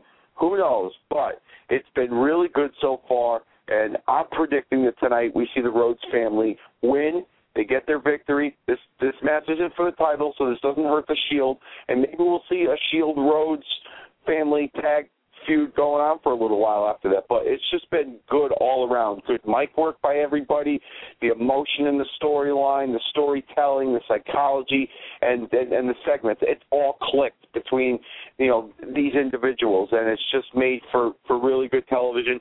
For me, it's been must-see TV for WWE with the Rhodes family, and I'm glad, because I really think Cody has a ton of potential, and I will disagree with superstar Billy Graham, who went on his own Facebook page and said he's got no charisma. I will completely 100% disagree with you on that. He's a Rhodes, and he's shown in the past he's gotten charisma. That exit promo he cut when he got fired, how much charisma and fire he had in that promo, that was proof in the pudding that he's got charisma, in my opinion. Tonight, Rhodes family wins over the Shield. Overall, the match I'm looking forward to most this evening. Yeah, and it's there are a couple things. I mean, number one, he's young, so I agree, and it's tough for me. It's really tough for me to sit here and be I disagree with superstar Billy Graham, but he's got charisma. I mean, maybe it's not there consistently yet. Maybe he's not his father yet, but you can see the skill set. I mean, you can see it's there. It's bringing it out. And this storyline is doing a lot to bring that out. And, a couple things you hit on, Dave. I mean, number one, I think a lot of credit you got to give to Triple H and the storyline with the power structure and the COO, because you're right, the Shield has definitely continued to have that ability to garner heat being as popular as they are. I think the storyline has definitely helped with that, allying themselves with the new evil power structures, definitely to help them to continue to draw some intense heat.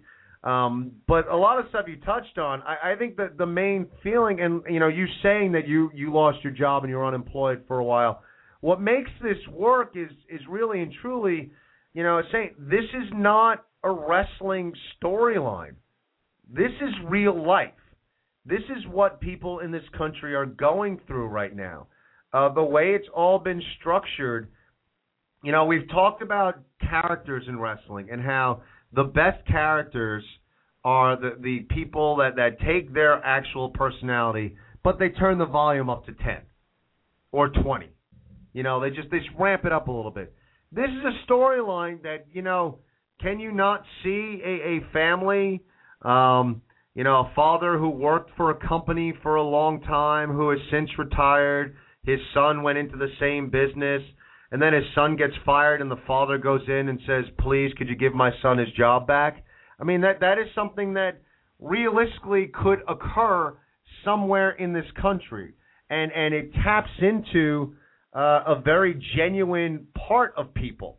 And to see someone, in the prime of their life, getting married and then losing their job, it touches a nerve. It hits on a nerve. And Dusty, being as brilliant as he is, to come in and to just be a father that's coming in and defending his son on the verge of his matrimony, to please give my son his job back, and just to be turned away. It's really been good storytelling. It's something that in this country is very true to life. Exaggerated, of course. It's wrestling, but a storyline that is definitely working on all fronts. I would agree with your prediction. I think we're going to see a Rhodes family victory. Kudos to Dustin, a.k.a. Goldust. Looks like he's gotten his life squarely turned around. He's on the straight and narrow. He looks like he's lost a lot of weight. He looks like he can go. Dave, you said you saw him wrestle last night. He wrestled Anthony Nese last night, correct? Yes, that is correct. So I mean, if you're able to keep up with Anthony Nese, you're in a good spot as far as what kind of shape you're in. I'd love to see. I mean, Goldust is another element to throw into the mix. I mean, I'd love to see him back into the fold for a chunk of time. Whether we see a feud down the road, whether they see the Rhodes brothers going after the tag belts.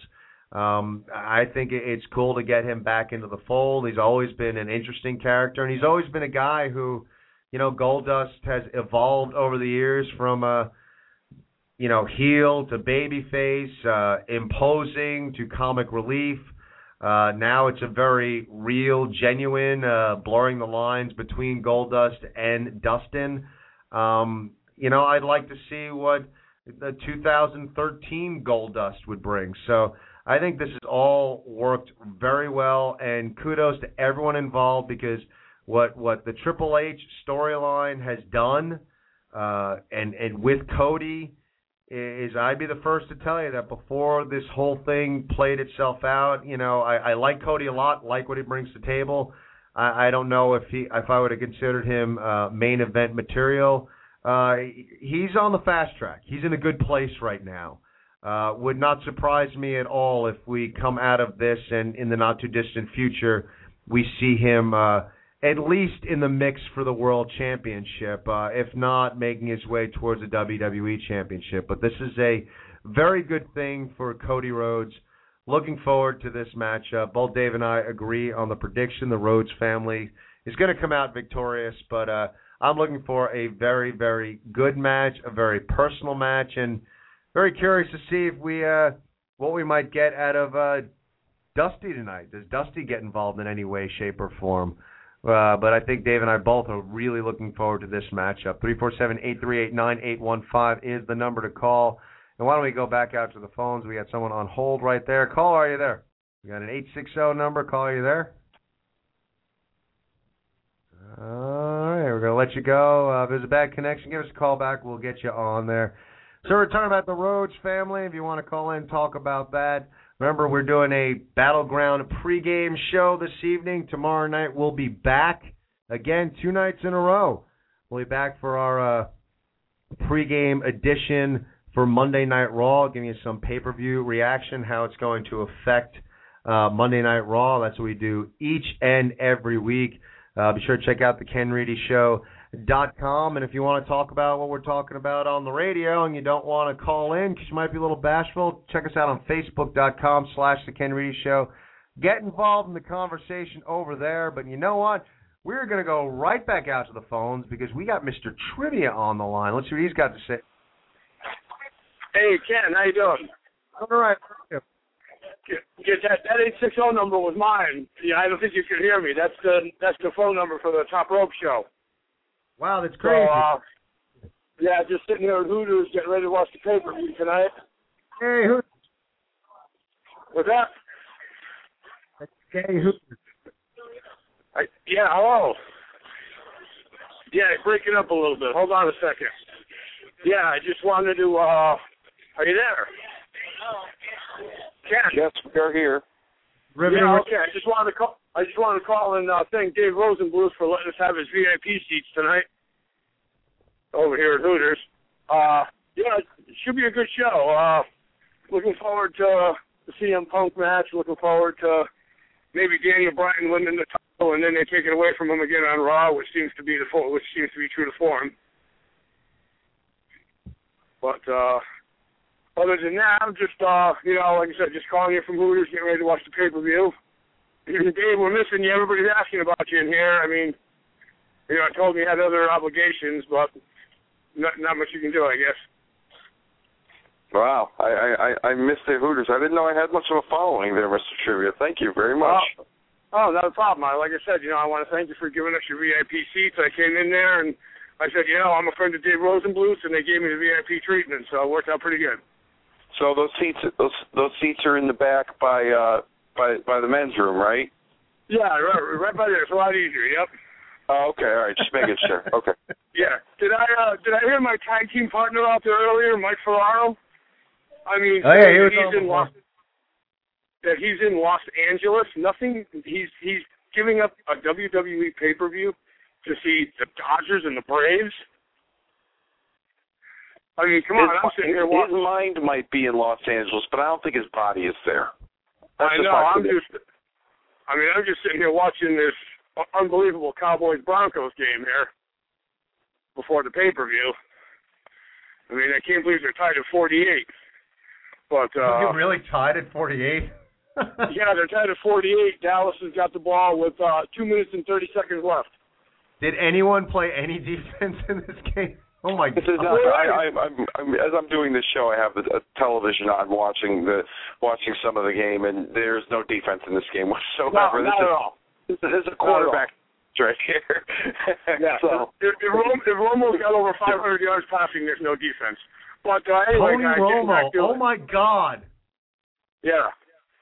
500 yards passing. That, how many people in this country have Tony Romo on their fantasy team, and he's sitting the bench this week? Yeah, I know. But yeah, guys, I heard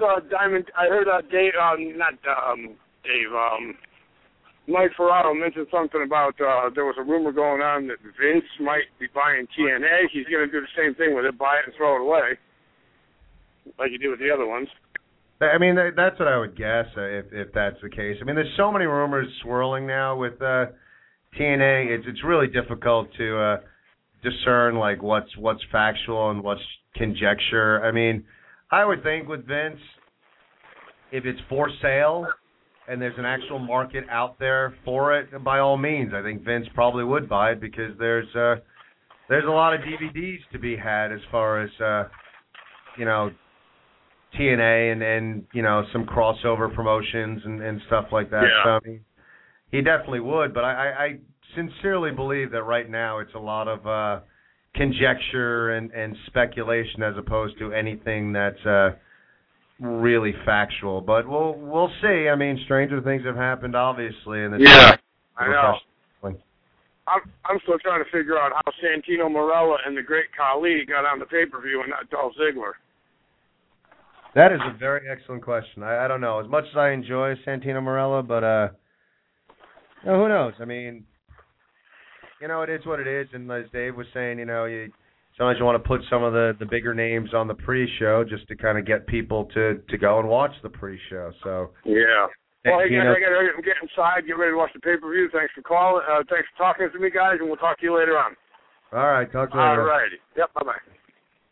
And there you have it, Mr. Trivia. A little, Dave, I think we got to maybe book a signing for you over there at Hooters. Yeah, I guess so. I'll be located right by the men's room in my VIP section. But no, that's... Do you have do you call the bathroom your office like Arthur Fonzarelli? No, that's actually my personal dressing room. That's awesome. Yeah, that's my locker room. I do contract signings in it too. I mean that's great. Wings, wrestling, and hot chicks and skippy clothes. I mean, does it get any better than that? We're going off the rails. 347-838-9815 is the number to call. Getting back to our pay-per-view and hitting up the matches, discussing them, dissecting them. We've hit dissected a little bit of Ziggler and Sandow, and you guys could catch out. The pregame should be starting soon. The pre-show for BattleGround match, Dolph Ziggler and Damien Sandow.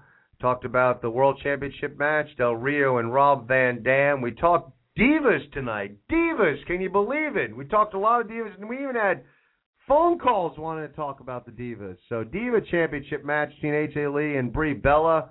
Very personal match tonight. Tag team battle. Goldust, Cody Rhodes against the Shield, Roman Reigns, and Seth Rollins. Unbelievable drama surrounding that matchup. Really looking forward to that match. But let's get into some of the other matches. And as we talk about, sometimes when you look back in time and you look at some of the old school intense rivalries, look at Jimmy Snuka and Roddy Piper. Those rivalries, they weren't surrounding a belt. They were surrounding something personal, something at stake. Man versus man, palpable hatred between two competitors. We discussed how that affected the Rhodes storyline, just a realistic hatred. You can't go too far talking about realistic storytelling without talking about CM Punk and Ryback right now. Again, a storyline, a rivalry that at this point does not surround a title belt, surrounds a personal animosity between Heyman and CM Punk. Ryback, officially a Heyman guy now, a rekindling of a rivalry, so to speak, with these two individuals. I'm not so sure, Dave, what I'm to look forward to in this matchup with these two guys. We've seen them wrestle a lot before. I don't know how much newness we're going to see, but I am enjoying the storytelling surrounding the matchup. Well, I think, too, it's, the one thing about this storyline that I particularly like, we're both in agreement, a lot of people under agreement. Paul Heyman is really carrying the weight of this storyline, and it's just, whoever he throws in Punk's way is just a pawn. But what I like about this more than anything is that it breathes new life into Ryback, because we've talked about it on the show a million times. He needed a makeover. He needed something to make him relevant, or to just change it up a bit, because he just wasn't clicking in other areas. And he's got some history with Punk when he was a babyface last year, and Punk was the heel, and the roles were reversed. They had some good matches and some good storylines with the two of them going into the early parts of this year. However, the roles have been reversed now, and one's a babyface and one's a heel, and Ryback's got Heyman as a mouthpiece now between the two of them, and he's a little more intense. He's got a little more of a purpose, so to speak. And Punk is, of course, Punk is Punk. Punk is great, and Punk holds his own. In-ring-wise, I'm not expecting anything spectacular, but I do see this feud between the two of them ending up to be the closer for the end of the year as far as Punk and Heyman go. And then being, Punk and Ryback being the two guys that, have it out for the rest of the year for the most part. I don't see Punk moving on to anybody else after him, and then I think they both will start fresh going into the new year. So I'm going to go with Ryback tonight winning this. And I think Ryback absolutely needs it. I think he really needs it. He's starting a new relationship, a new on-screen relationship with Paul Heyman, and I think it would help serve him better if he were to defeat CM Punk, and it gives Punk more of a purpose to set something up maybe next month for Hell in the Cell, or not next month, in a couple of weeks. Survivor Series coming up next month, and then you can close out something with the two of them at the TLC pay-per-view. But I think Ryback fired the first shot last month, Night of Champions. I think he's going to continue it with a win here tonight, because I don't see any reason why Punk should beat Ryback, because then there would be no purpose in wanting to see the two of them go at it further down the line. Totally 100% agree with you. Like the storytelling, and I'm sure that like right now, if he's still listening, Mike is like screaming at whatever device he's listening to, because there aren't many people that hate on Ryback more than he does. But if we're gonna face facts, and I'm not gonna sit here and say that I'm ready to join up and be the president of the Ryback fan club. However, he's going to be a part of WWE television. They obviously want him around. He's got a good look. He's a physical specimen. And they have found at least a decent niche for him right now. It has definitely reinvented the character. It's made him interesting. It's not like you roll your eyes now and Ryback is on screen. He's part of a good storyline. I totally agree with you. Like, why have Punk win? Punk's good. Punk's over. Punk can survive a loss. It's fine. And I'm not going to say, I would assume, he'll lose, and, he probably won't lose clean. But I think this win for Ryback helps him tremendously. And when you're going into Hell in a Cell and perhaps having these two guys in a Hell in a Cell matchup, I agree with you. I think this is kind of like the end of the year rivalry for them.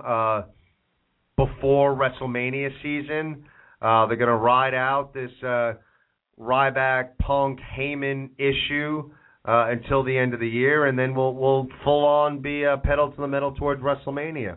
But yeah, if Punk wins this match, there's absolutely, who cares?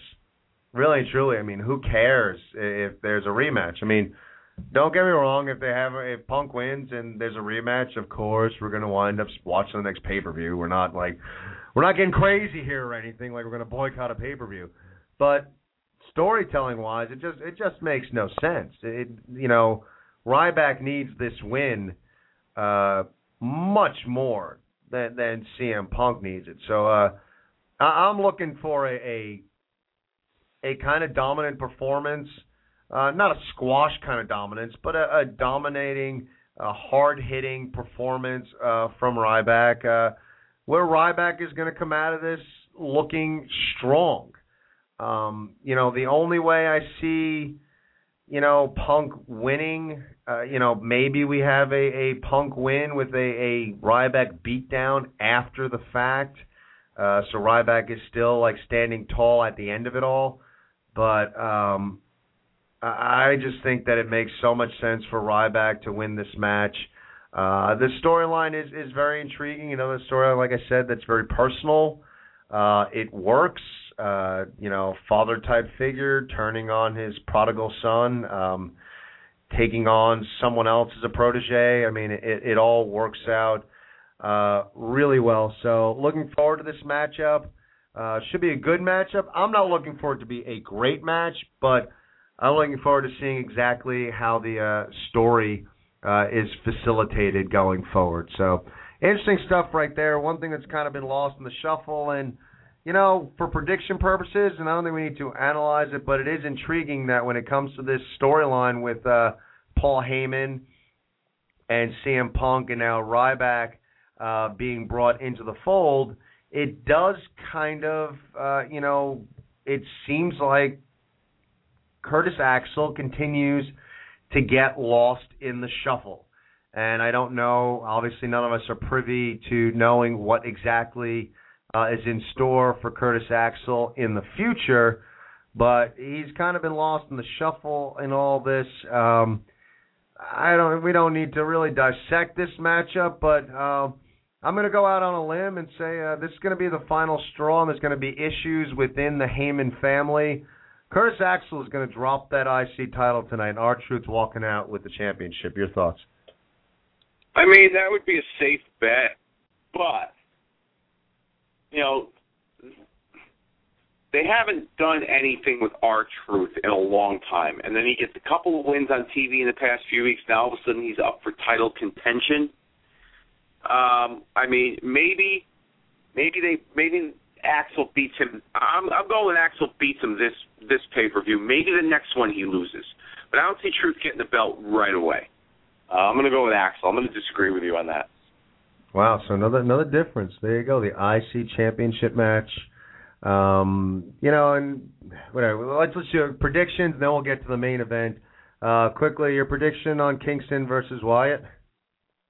I'm gonna go Wyatt. He's obviously they obviously invest a lot in him, and they haven't really done much with him. But from what I've heard is that they want to resume something with him and Kane, whether it's a feud or if Kane comes back as a member of the Wyatt family.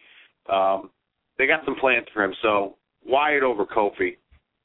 I would agree with you there, and we, the people, tag team match tonight. Somehow, the Great Khali and Hornswoggle have finagled their way onto a pay-per-view. We have Santino Marella and the Great Khali teaming up against the Real Americans, Swagger and Cesaro.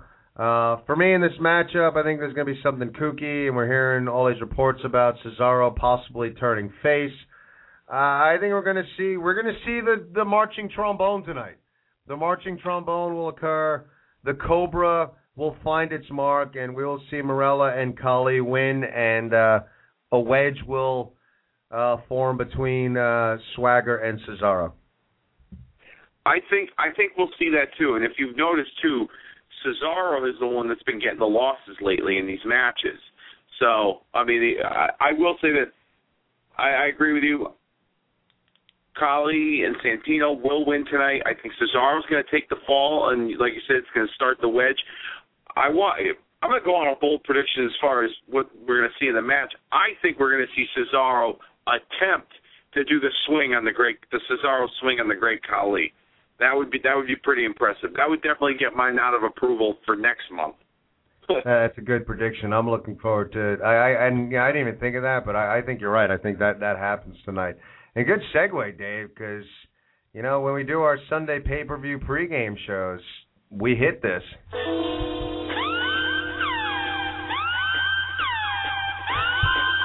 The Ken Reedy Show, nod of approval.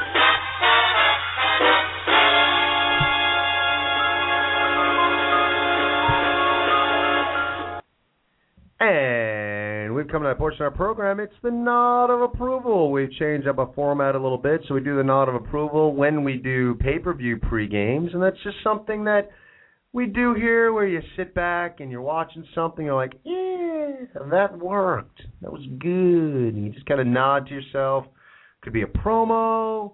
Could be a match. It could be just a guy. A storyline, it could be anything. Just something you just nod yourself and say, yeah, that worked. And if you want to go right now on Facebook.com/The Ken Reedy Show, we got a show chat going on right there. Why don't you throw up what your nod of approval is on there? I'd love to see what you thought of the past few weeks in pro wrestling. Dave, what are you giving your nod of approval to this week? Well, I went to the Northeast Wrestling Show last night in Torrington, Connecticut, and I'll say, I had a great time. My girlfriend, Nicole, and her son, Anthony, they had a wonderful time. I'm going to give it to Northeast Wrestling and all the wrestlers on hand. Roddy Piper and Jake the Snake for being so kind and generous, and Jake the Snake for making my girlfriend feel comfortable enough to get in the picture. For Velvet Sky, her and I go way back many, many years, even before she made it to television and TNA Wrestling. Thank you for taking care of my girlfriend's son with pictures and autographs and things of that nature. It was very sweet of you. And independent wrestling star Jay Busta, he did the same thing for him. Once again, thank you very much. And Northeast Wrestling overall, thought it was a good event. And I like going to their shows, and I look forward to the next time they come around. And just overall, it was a fun experience. and for myself, for my girlfriend, and for her son, and that gets my down of approval. Northeast Wrestling and everyone that was affiliated with it last night. It was a great time. Good stuff. For me, my nod actually is going to Ziggler and Del Rio for their match on SmackDown. I have found, as of late, especially on SmackDowns where it's a pay-per-view weekend, that SmackDown almost becomes a throwaway. A lot of recaps. Generally, there's a long match thrown in there, which a lot of SmackDowns, it seems like it's just a time killer. We got to kill off as much of the 2 hours as possible.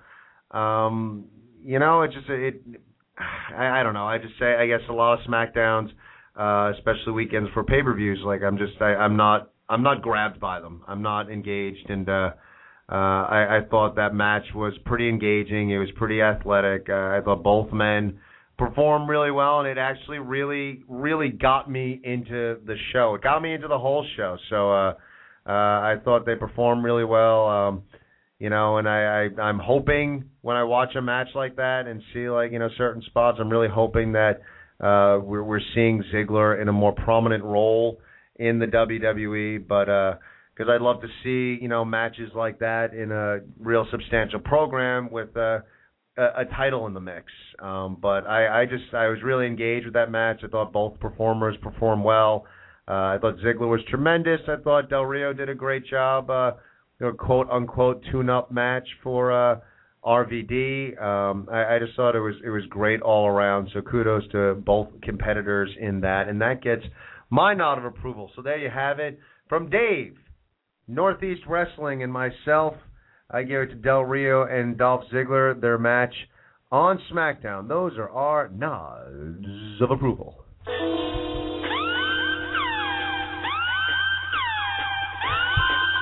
The Ken Reedy Show, nod of approval.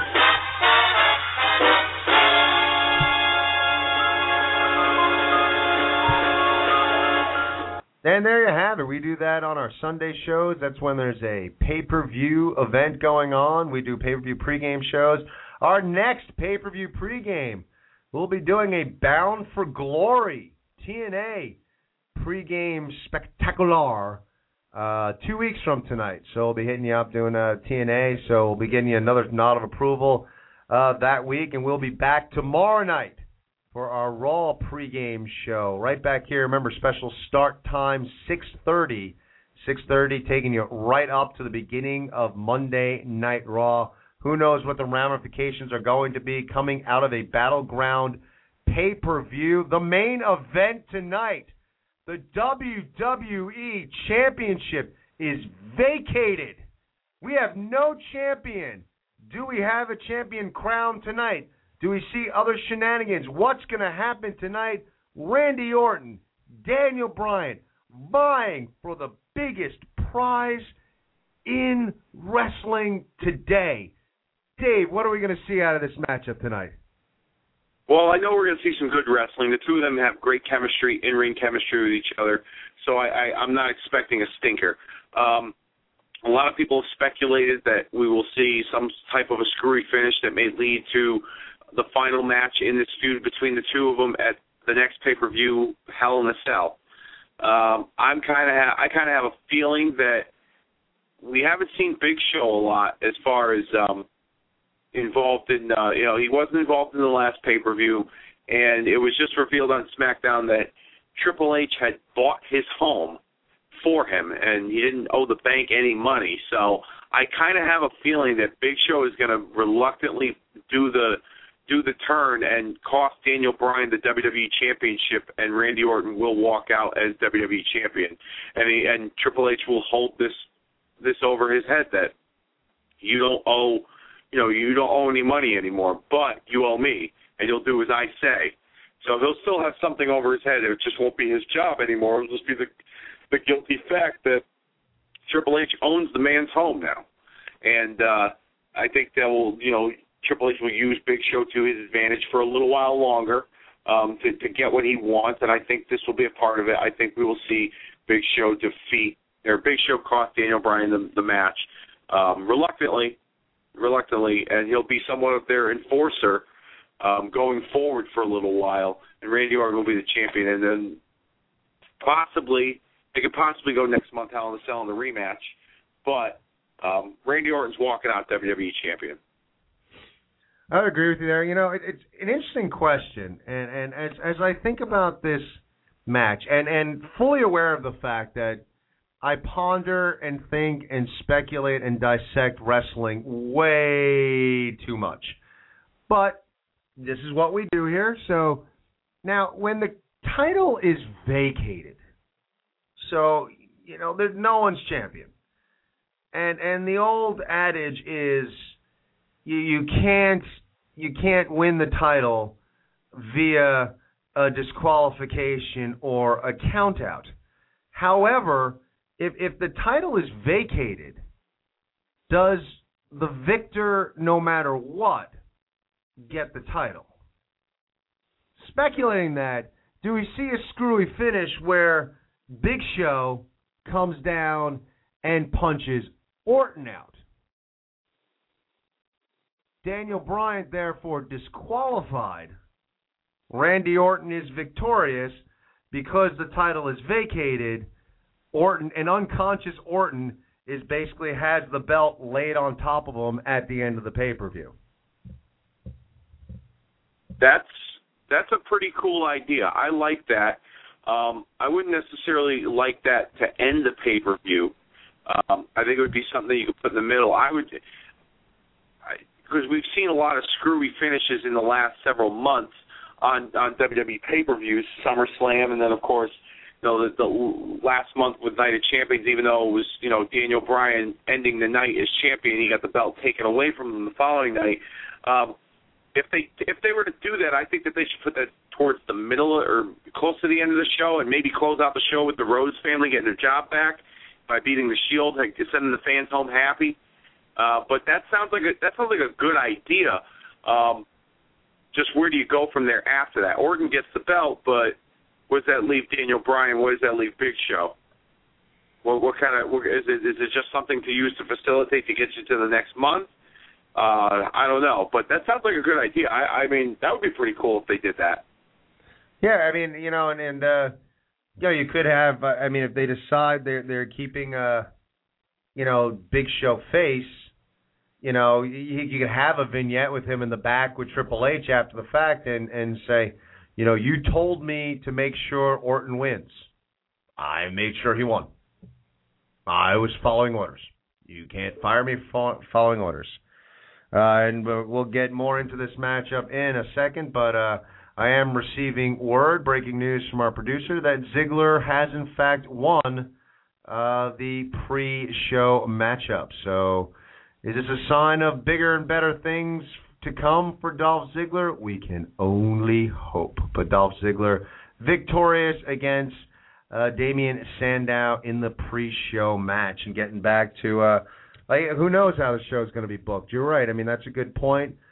Conventional wisdom would lead you to believe that we're going to have a WWE Championship match to end the pay-per-view.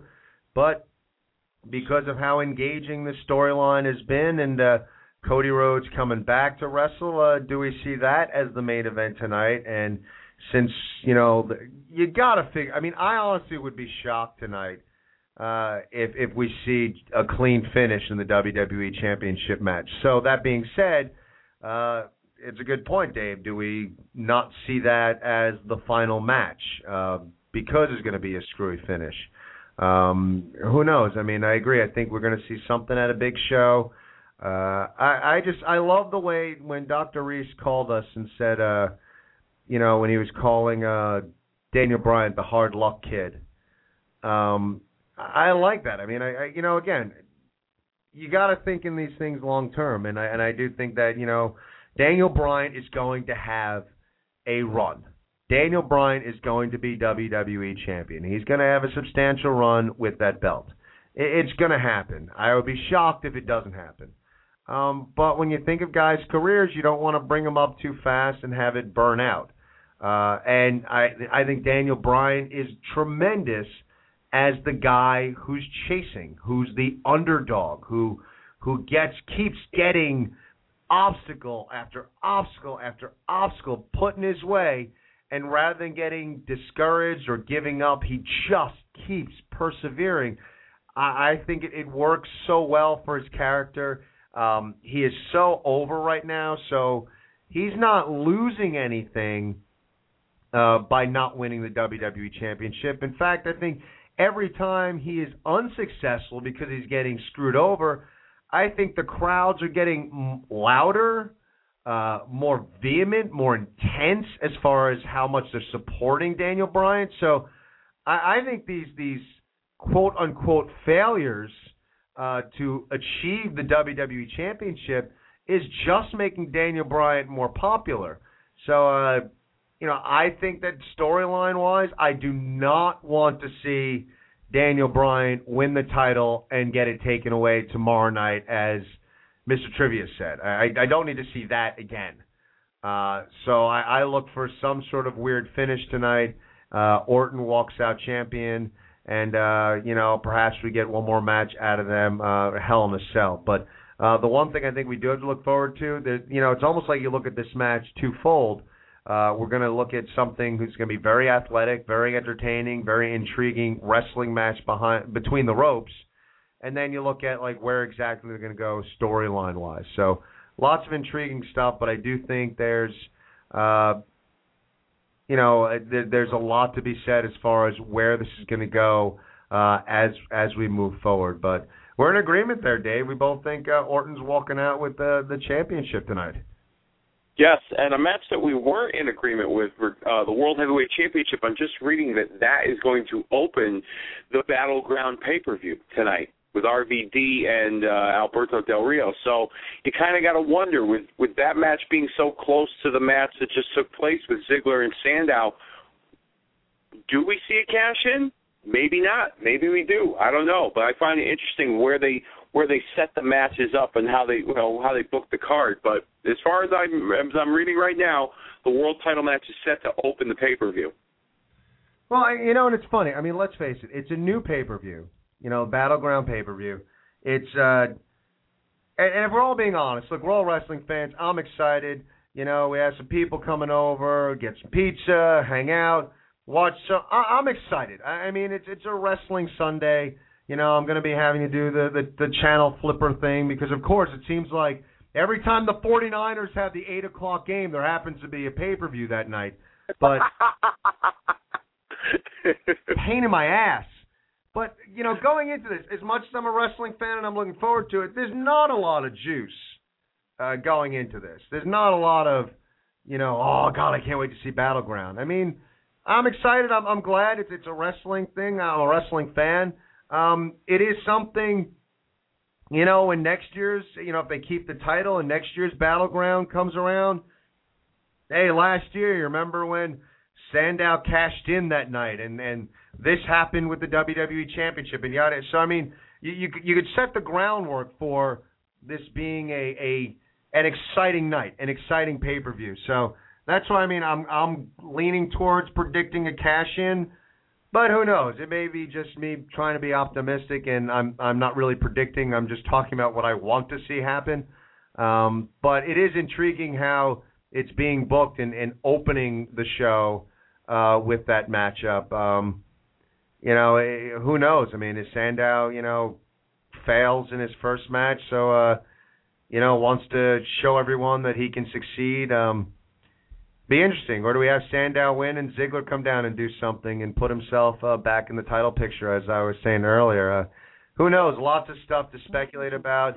But, all being said, I mean, when you look at match for match, as much as there's not a whole hell of a lot of juice to me running into this pay-per-view, a lot of, not new storylines that have been going for a little while, I still think it's got a lot of potential for some really good wrestling matches. I think it can be a very solid pay-per-view. I think the Rhodes match should be good. The World Championship match should be very good. I'm looking forward to CM Punk Ryback. I think we got potential for some good wrestling tonight, Dave. Yeah, I think it's going to be a sleeper of a show. I really do. Buffalo's a good wrestling town, and from what the reports I'm reading, they're pretty pumped. They're in a Ziggler standout match, and they're a very boisterous crowd. And you know me, I love boisterous wrestling crowds. It helps make a wrestling show even better. So I think we're going to see a good show tonight, all around. Good wrestling, solid wrestling. I really am looking forward to the Road Shield match. I think that's going to steal the show tonight. Yeah, and I think it's got a lot of potential to steal a show because I think this is Cody's shot, man. This is Cody's opportunity to put himself. It's a main storyline. Show everyone what he can do when the spotlight's on him. We'll be back tomorrow night for our Raw pregame show. It is pay-per-view time, y'all. Thank you all for tuning in. Until tomorrow night, for Dave, I'm Ken. Everyone have a good night. Take care, everybody.